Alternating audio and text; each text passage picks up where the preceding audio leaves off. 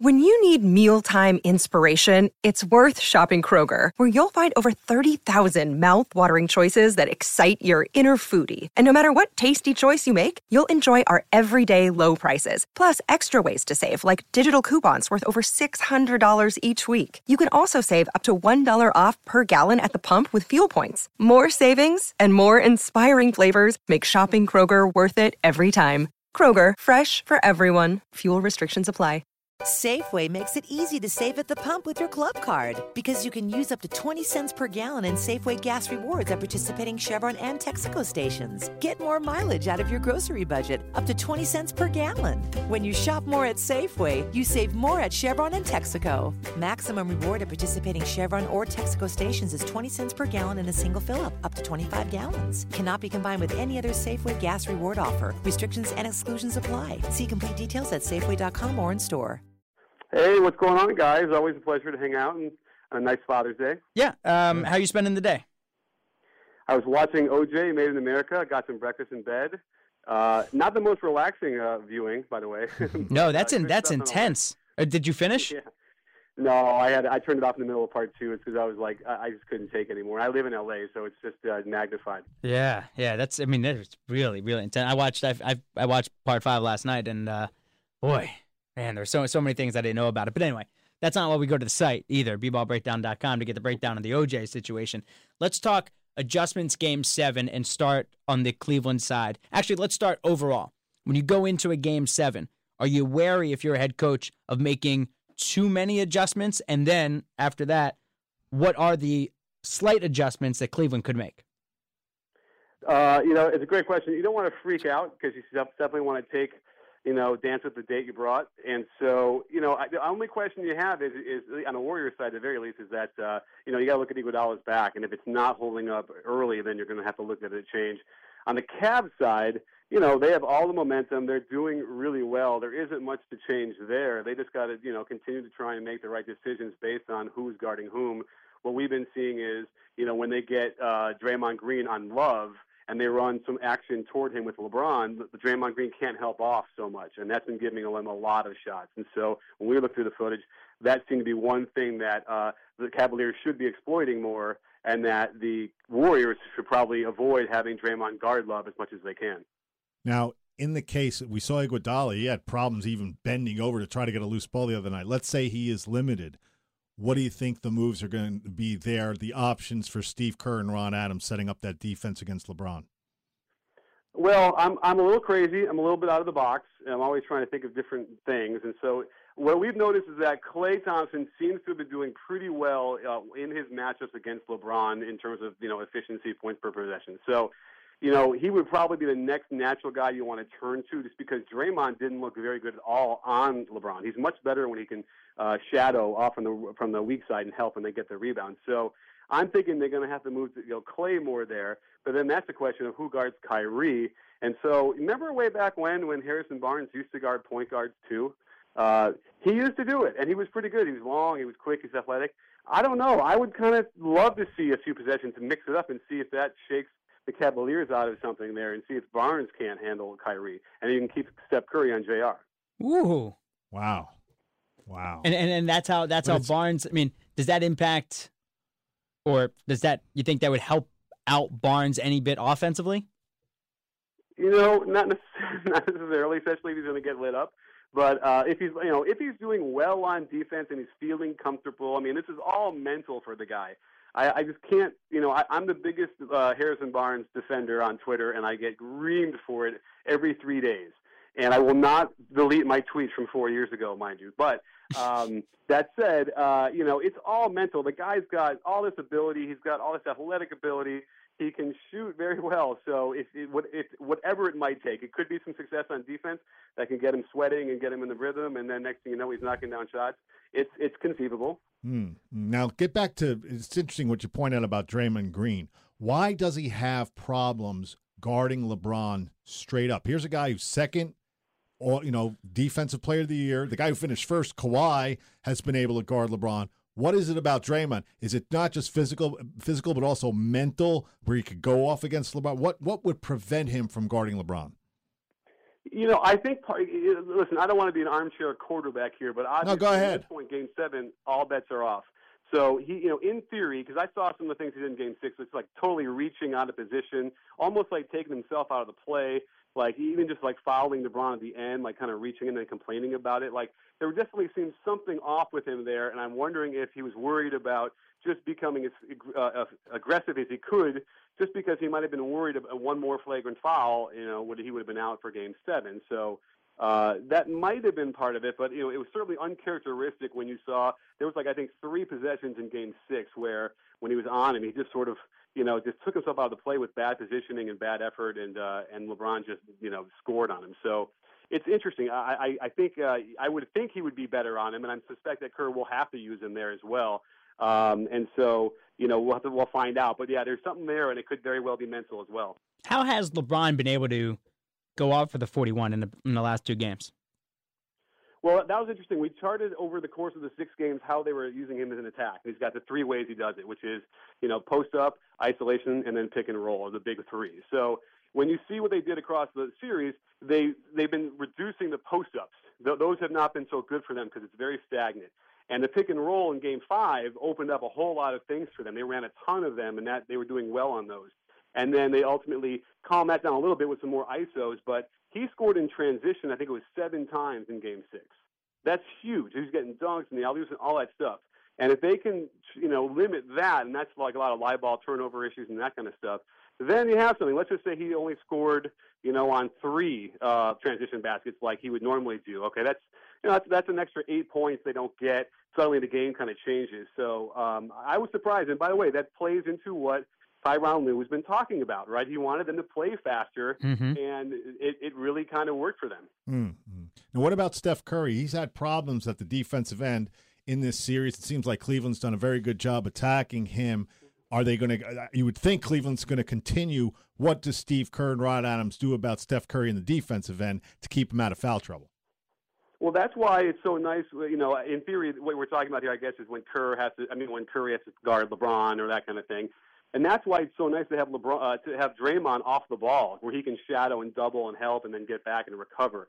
So they're going to have to do that. Like they might have to double LeBron a little bit more. The problem with that is if you try and double him, we saw that happen once when he was on the left wing, and Iguodala ran out at him after Ezeli was already kind of there after a pick and roll, and he just threw a quick little bounce pass, and Tristan Thompson dunks it. He is so good at that if you can't double him in the right spots, like on the post, then you're going to be in trouble. So they're going to have to just sort of really be aware of that. And then if it's Curry on him, then yes, they're going to have to send somebody relatively aggressively, get it out of his hands. Because I feel like it's all about LeBron. If he scores more than 30 points tonight, I think the Cavaliers are going to give Cleveland their first championship in a while. If they can keep them under 30, then I think that the Warriors can win. Don't you agree, though? I mean, I think they need to get the ball, especially, wouldn't you think they'll come out and see how LeBron is shooting before they make the move about we got to double the ball and get it out of his hands? Oh, absolutely, that too. And they needed to do that even more. For some reason, that was one of the ones that Draymond got burned on. He went for a shot fake from 20 feet out. It was crazy. And it was they absolutely positively need to do the Boris Diaw from 2013, I think it was. Just let him, give him anything outside of 17 feet. And even if he's making them, I swear, that's still better than the alternative, which is 3-point plays, getting to the rim, setting up the open 3-pointers. Because remember, that's where they're getting a lot of their 3-pointers was deep penetration and kickouts.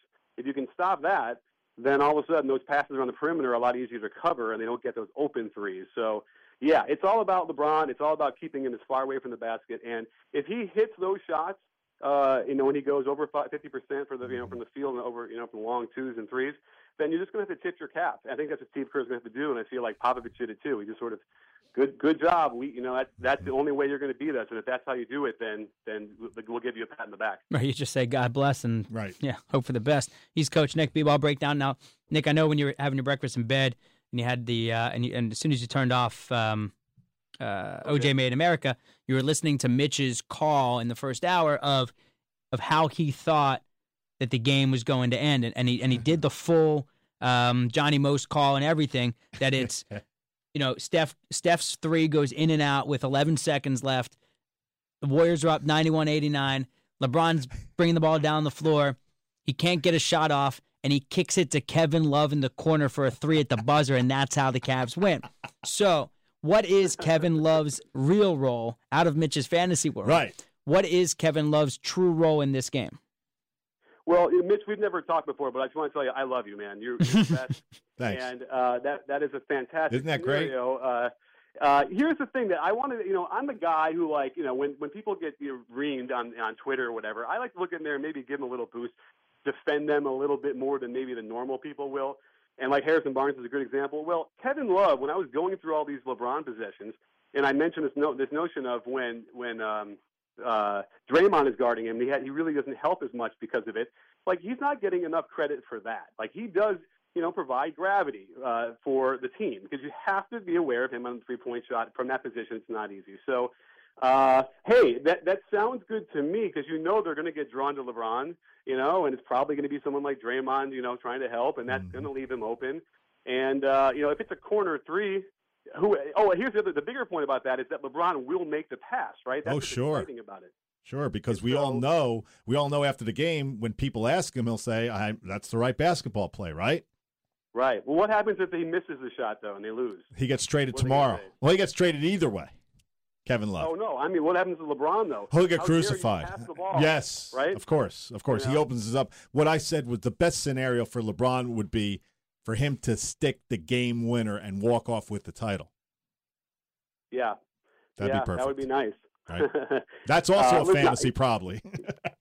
Yeah, we'll see. But again, like we said, I would be surprised because in theory they're going to make LeBron pass it, and he will pass. Like, that's his thing. That's always been the thing I've always loved about LeBron. So, I didn't sleep well. Did you guys sleep well last night? This is like keeping me up at night. No, because I'm on prednisone, which is some sort of steroid for my throat. So no, and then I was up watching Made in America. Mitch was asleep at 8. No. I was up originally doing my Forbes column, and then we rewrote it about 3 in the morning. So I was up too. I guess we all are anticipating Game 7. Oh yeah. My dream was I was in an emergency room and somebody passed out, and I had to call the ambulance. But I was in an emergency room. Why am I calling an ambulance? And they couldn't find which emergency room they were in. Wait, and this was dissect what that means. Coach Nick, you got big problems. You need to see somebody. Wait a second. You were in the emergency room during Game 7? The emergency room must be Game 7, and one of the teams must have collapsed, and we're trying to revive them. I don't know. This is weird. So let's stay with Kevin Love. If Kevin Love is on the floor, you would hope that the Warriors would try to attack with Steph Curry in the pick and roll with Kevin Love. You would hope. If Kevin Love is not on the floor, who do you attack? If Kevin Love's not on the floor, who do you attack? With Steph Curry on the floor, because they just haven't seemed the Warriors themselves as effective in the pick and roll. Right. It's weird. It's very strange. And who knows? It's like a mental thing almost, because they're so good. And then all of a sudden in Game 5 they lost, and part of it was Draymond Green not being there. And then in Game 6, Draymond being maybe somewhat subdued because of the worry of the flagrant foul. I don't know. But, so if Kevin Love is not out there, then obviously they're going to be attacking with LeBron, and then Kyrie. They're doing the ISO game that they've been doing all series long, which... No. I'm talking about, I'm sorry.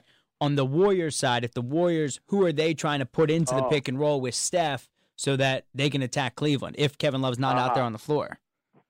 Great question. Well, the one thing we haven't seen enough of is certainly the Klay Thompson, Steph Curry pick and roll. And they've done it a little bit, and it's been pretty effective. And that gets JR into it. And defensively, he gets lost. Whoa. So that's that's a good one that they could run. Right. And if you could bring out Tristan Thompson away from the basket a little bit, that probably helps them to some degree. So whoever he's guarding, pull him up into the pick and roll.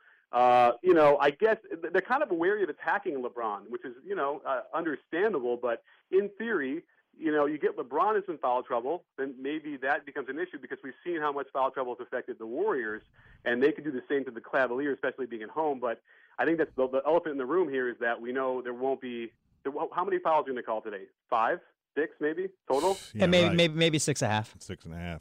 Here's the question I have for you regarding one of the stars for Cleveland in the last game, obviously, was Tristan Thompson. What did Golden State not do? We saw him get a million of those alley-oops late. I think he was 6 for 6 from floor. He also had his, he's a presence on the glass. How are they going to contend with that today? Because you would think Tristan Thompson could have some key minutes where he gets them extra possessions, where he gets rolling to the basket. What are they going to do about that, Golden State? The only reason why he gets an inordinate amount of those offensive rebounds is because of dribble penetration from LeBron or Kyrie. As soon as that happens and they rotate, right. It's open season. And if they can, like we talked about, keep LeBron out on the perimeter, give him all that room to stop him from driving, that will help on half of them. And then if somebody whispered something on Twitter about Kyrie's foot or his leg or something. Is he hurt? His toenail. He's really badly hurt. No, it's his toenail. The team doctor told me yesterday that I heard through the team doctor that it's his toenail. He hurt his paw. Okay, so, either way, the point is that that's going to be the real issue, again, because if Kyrie, and by the way, Kyrie tends to not get the deep penetration. He's hitting those bank shots. I think he broke the record for bank shots in Game 5. I've never seen so many. But they're all around the rim, and that's causing the rotations, and then that's when, Tristan Thompson can get in there because Draymond has had to rotate over. So those are the two guys that they need to be able to contain to some degree, and if it's with extra physical defense because the refs might let them get away with that, then that will help. But I have to imagine, you probably would agree, that if the physical thing is going to take its toll on either of the teams or who's going to get the advantage of that, I think Cleveland has a much bigger advantage if they're allowed to play and the refs don't call fouls. That's right. I'm right there with you. All right, we'll stay out of the hospital tonight. Yeah. ER, too. Yeah, that's true. bballbreakdown.com is where we can find all the breakdowns. He's Coach Nick. Nick, great talking to you. Enjoy the game tonight. Awesome. Thanks, guys. Appreciate it. Boy, my head is spinning. He's got all – you ask him one thing, he's got all the solutions. When you don't go to Geico.com, car insurance can be confusing. Like Swedish techno confusing. Bark, bark, meow, meow. Dance with me, purple cow. Bark, bark, meow, meow. Ooh, you lovely cow. Geico makes it easy. With 24/7 access, all you have to do is go to Geico.com and you could save money on car insurance. It just makes sense. Unlike, Dance with me, purple cow. I like your moves. Safeway makes it easy to save at the pump with your club card because you can use up to 20 cents per gallon in Safeway gas rewards at participating Chevron and Texaco stations. Get more mileage out of your grocery budget, up to 20 cents per gallon. When you shop more at Safeway, you save more at Chevron and Texaco. Maximum reward at participating Chevron or Texaco stations is 20 cents per gallon in a single fill-up, up to 25 gallons. Cannot be combined with any other Safeway gas reward offer. Restrictions and exclusions apply. See complete details at Safeway.com or in store.